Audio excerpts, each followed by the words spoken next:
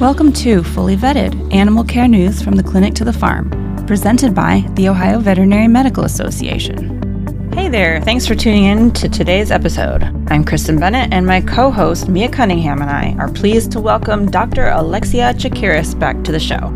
Alexia is an assistant professor for the College of Integrative Veterinary Therapies and vice president of the American College of Veterinary Botanical Medicine. She was on the show last year as part of our 2023 Midwest Veterinary Conference preview series.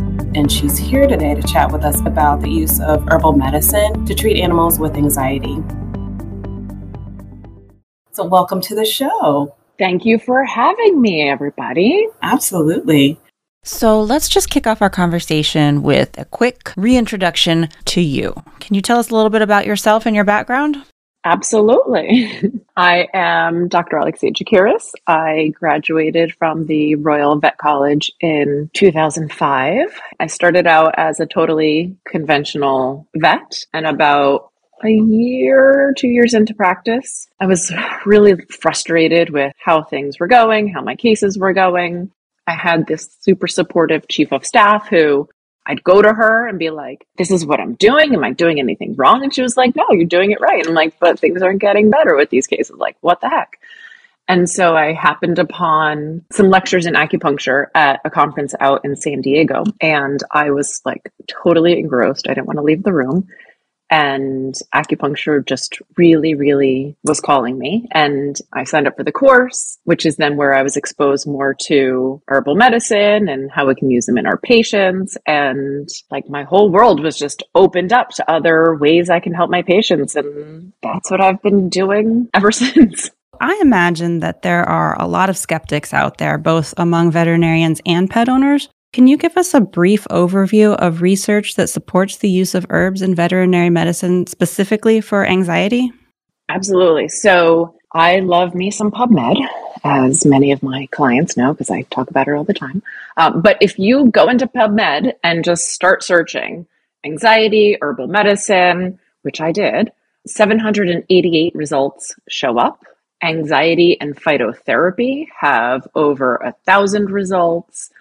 So there is research out there, and there's a lot more coming out every day because, we have to grow and expand as a profession. And where are we getting our ideas for medicines from? Usually it's from plants. I think something like 50% of our medicines have been derived from plants. So using the actual whole plant and researching it, or even active constituents from plants, whatever it is, there's a good amount of research out there. So not only do we have the traditional knowledge that we have, right, where something may have been used for thousands of years, and we let other people kind of perfect how it was used. We know how it's used. And now, using our modern research methods, we're able to actually look at it and figure out why it's working in that way and how it's helping. So it's a really nice combination of old meets new. Well, Dr. Chakiris, what kind of formal education and certification did you complete to become a registered herbalist? First and foremost, I had to do a lot of continuing education, quite honestly.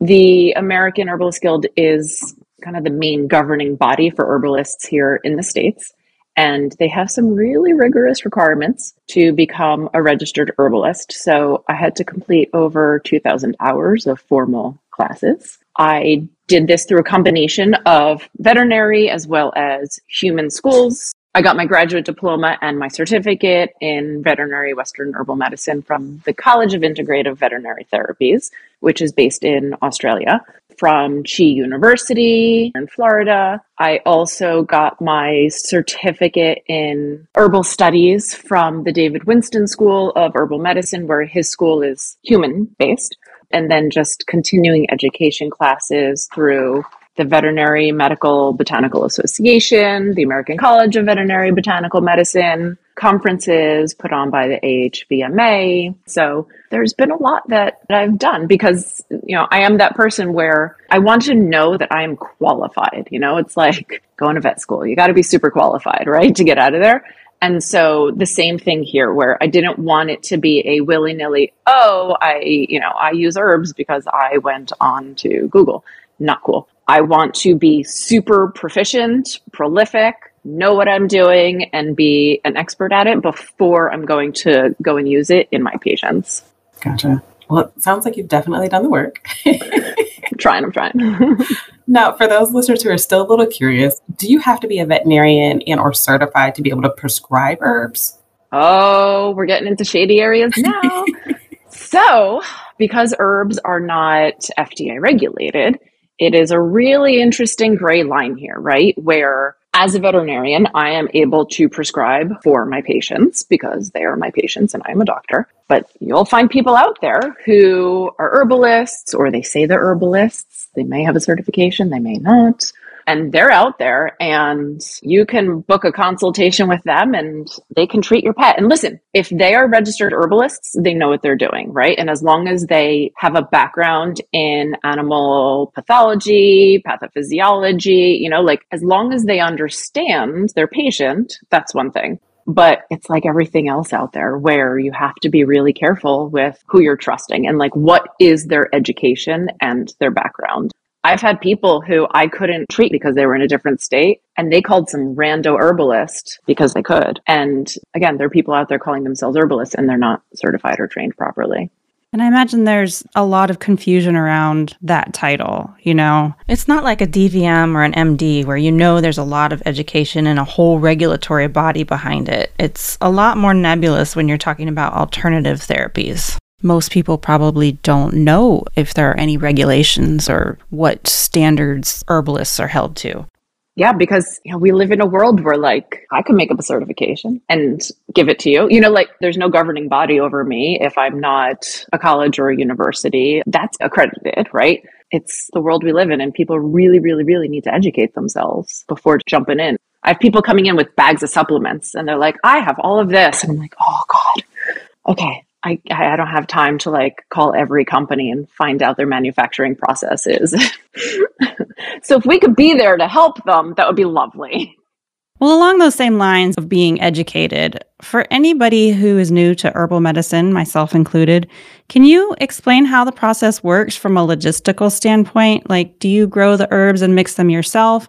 And if not, where do you get them? And how do you verify the quality? What does that process look like? Oh, I wish I grew the herbs and mixed them myself. But no, I'd need a massive farm. I live on half an acre in New Jersey. So I do grow some herbs, but I'll make tea with it for myself and my kids, my dog. But otherwise, I'm buying my herbs from really good companies that are out there, like Standard Process, Herbalist and Alchemist. I'm always looking for a company that has good manufacturing.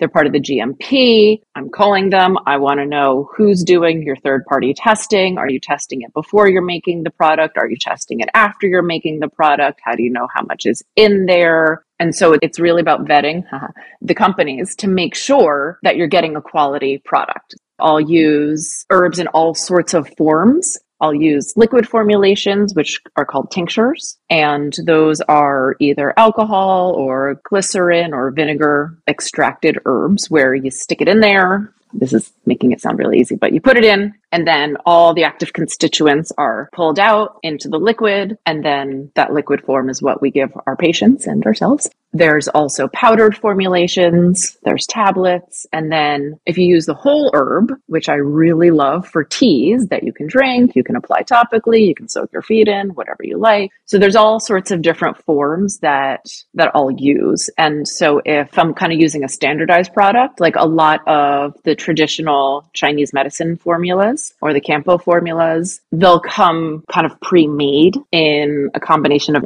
4 to 20 different herbs. Otherwise, if I'm creating a formula for a patient specifically, usually I'll use tinctures because then I can combine 5 to 10 herbs based on whatever that patient is needing. And then teas, sky's the limit, whatever you want to do with them. When you're creating these treatments, how do you determine whether you need a tincture or a tea or a capsule? Is it based on the ingredients you're using or the specific condition you're treating or something else entirely? That's a great question. So sometimes I'll see a patient and I know there's a formula that they need, and maybe it's a TCVM formula that I'm like, oh, this is a pre-made one. This fits you perfectly. Like, this fits your pattern. Let's do that. And then there's others where I'm like, I have to address your heart. I have to address your stress. I have to address your gut. I have to address circulation. And then I'll make a tincture. Sometimes it comes down to, what can I get the patient to take? And so I have to kind of readjust and pivot based on, can they take a tincture hidden in a delicious treat, or is a tablet better? And if a tablet's better, then what formulas are out there that would best fit them? So it's kind of a combination of everything, because compliance is huge, because if they're not taking it, then it's useless. So what are some of the herbs that are commonly used to treat stress and anxiety in pets? Well, the beauty of herbal medicine is that because there are so many different herbs out there, there's so many different ways to address the underlying causes of anxiety in the patients. So by using herbs, we're bypassing the conventional reductionistic concept of how drugs work, where like, you got this thing, it goes into the receptor, bang. But with herbs, herbs are affecting multiple physiological functions. They call it a polyvalent pharmacological activity, because we're affecting so many different areas of the body, because herbs have hundreds of active constituents.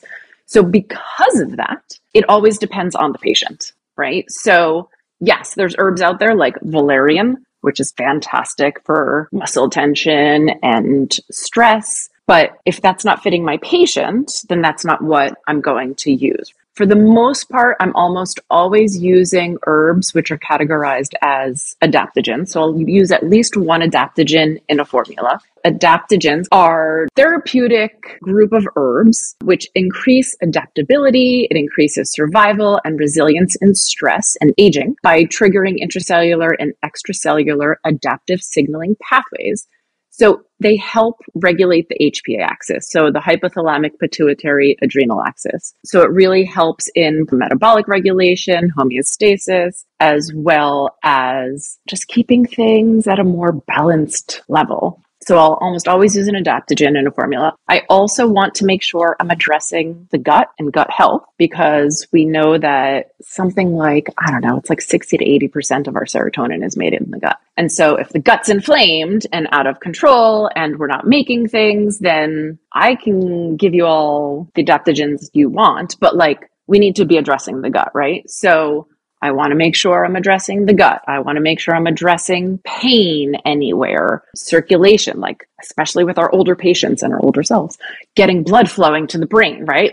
Is that part of what's going on? And is there pain? Because someone who wakes up with pain in the morning, that's going to also increase your stress and anxiety. So I want to make sure I'm addressing that as well. So the long of the short is there's many herbs, but it always depends on the patient. And here's the thing, you can make a kind of a standard formula and give it to 100 people. And honestly, it'll probably work in at least 50 of them. Maybe it's not super specific for them, but something like chamomile, right? Whether you have an upset stomach or, sleepy time tea to go to bed, just kind of that take the edge off. Chamomile also is a digestive bitter. It's anti-inflammatory for the gut. So it also helps in that way. And there's other herbs like passion flower, milky oats, ashwagandha. Everybody's talking about it. Ashwagandha is amazing. So we all should be taking it. So there's many, many herbs out there.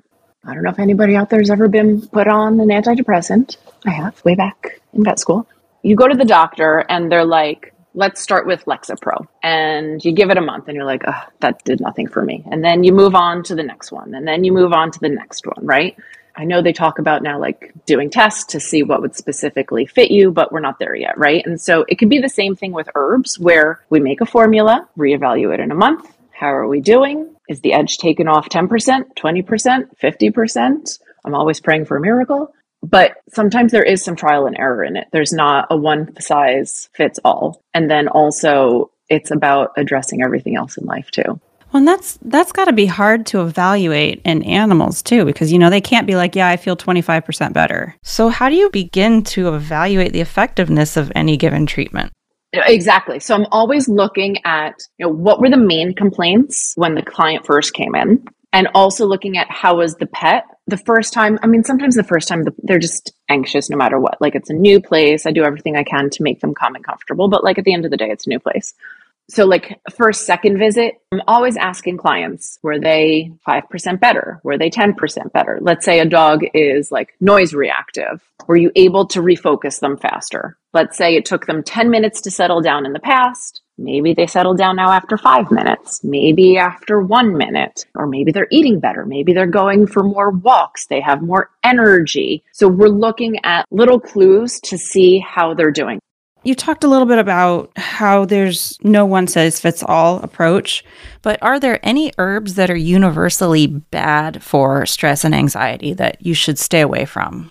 So yes, there are toxic herbs out there and you have to be careful. That's also where third-party testing is kind of really huge because you want to know that there's not any contaminants in there. There are some herbs which are toxic that can be used in like really small doses, like drop dosing.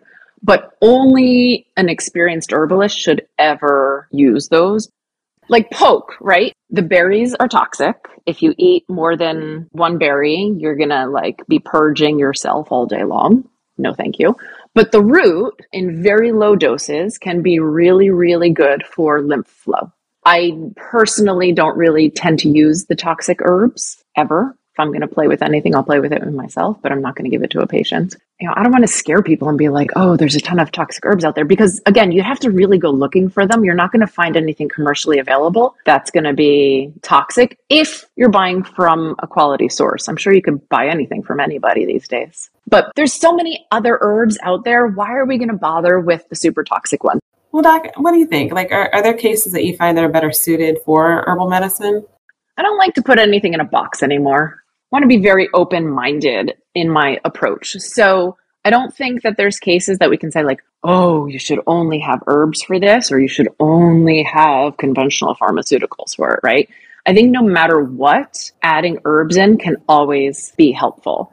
I've had patients come in who can't handle NSAIDs at all, right? They're getting diarrhea, they don't want to eat, they just can't do it, but they're in pain. So what are we going to do? And so they are managed just on herbal medicine. And so these are the cases where it's not saying that herbs are the only way, but for these patients, they are. And so that's where we really have to take the time to look at individual cases. And anxiety-wise, it's the same thing. I have some clients come in where they don't want to put their dog on an SSRI or another type of anxiolytic. Like I have people coming in saying, I don't want my dog to be a zombie, which I agree. I don't want anybody's dog or anyone to be a zombie, but that's not necessarily always the case. If you're going to go on a conventional medicine, sometimes you need to. And as long as you're getting proper dosing, then you shouldn't be a zombie. And if you are, that's the wrong medicine for you. But I'll have people come in who want to start with herbs and see if they can get their pet more settled. And then if we can't fully do it, then we add in a conventional antidepressant. But I also really believe that there is no magic pill, especially for stress and anxiety. You have these people who come in, they want the magic pill, right? As someone who has been through it ever since a child, like there's no magic pill. It is a multimodal approach, whether you're taking medicine, herbs, herbal medicine, like whatever it is, but you also have to look at your diet, right? You have to look at your gut, your microbiome, your environment, your immune system. Like you have to take everything into consideration. I'm not like, here's an herb, you're going to be fixed magically. The herb is definitely going to help you, but we have to look at all the other areas of life to see what else is contributing to the stress. Because it's like if a dog comes in and they're chronic vomiters because they're eating something that just irritates them, I can give you all the things that I want to give you. But if you continue to eat that, you're going to continue to irritate yourself. And we should look at the cause of the problem. So in what circumstances do you think a more conventional approach would be preferable over a holistic one? I hate the like conventional versus holistic. I think we should all just really be working as one. Holistic approach just means we're looking at the whole patient. It's not saying it's using natural medicine or medicine from nature. I'm literally looking at my whole patient. when it comes to stressed out patients, I do have some patients where I'm like, this dog needs everything, right? Like, you need conventional medicine, you need herbs, you need everything. And I'm not afraid to say that, like, do it all, because I've had them come in on three medicines for their behavior, and it's not touching them. Obviously, it's not the answer. So let's take a step back, reapproach this case. How can we get to the bottom of things? And that's also where, like, I don't know, maybe we need to look at neurodiversity, where sometimes we are who we are, and how can we work with it, and what are our expectations as well. That's all we have time for today, but be sure to tune in next time as we finish our conversation with Dr. Chakiris. That's a wrap on today's episode. Special thanks to today's guest for joining us on the show. And thank you to our listening audience for tuning in. As always, please feel free to visit fullyvettedpodcast.com for show notes and to provide listener feedback. And if you haven't done so already, please subscribe on Apple, Google, Spotify, Amazon, or wherever you listen to podcasts so you never miss an episode.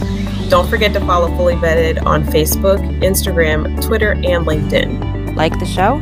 Please submit a quick rating and comment on Apple Podcasts to help us reach more listeners like you. Until next time, stay safe and be well.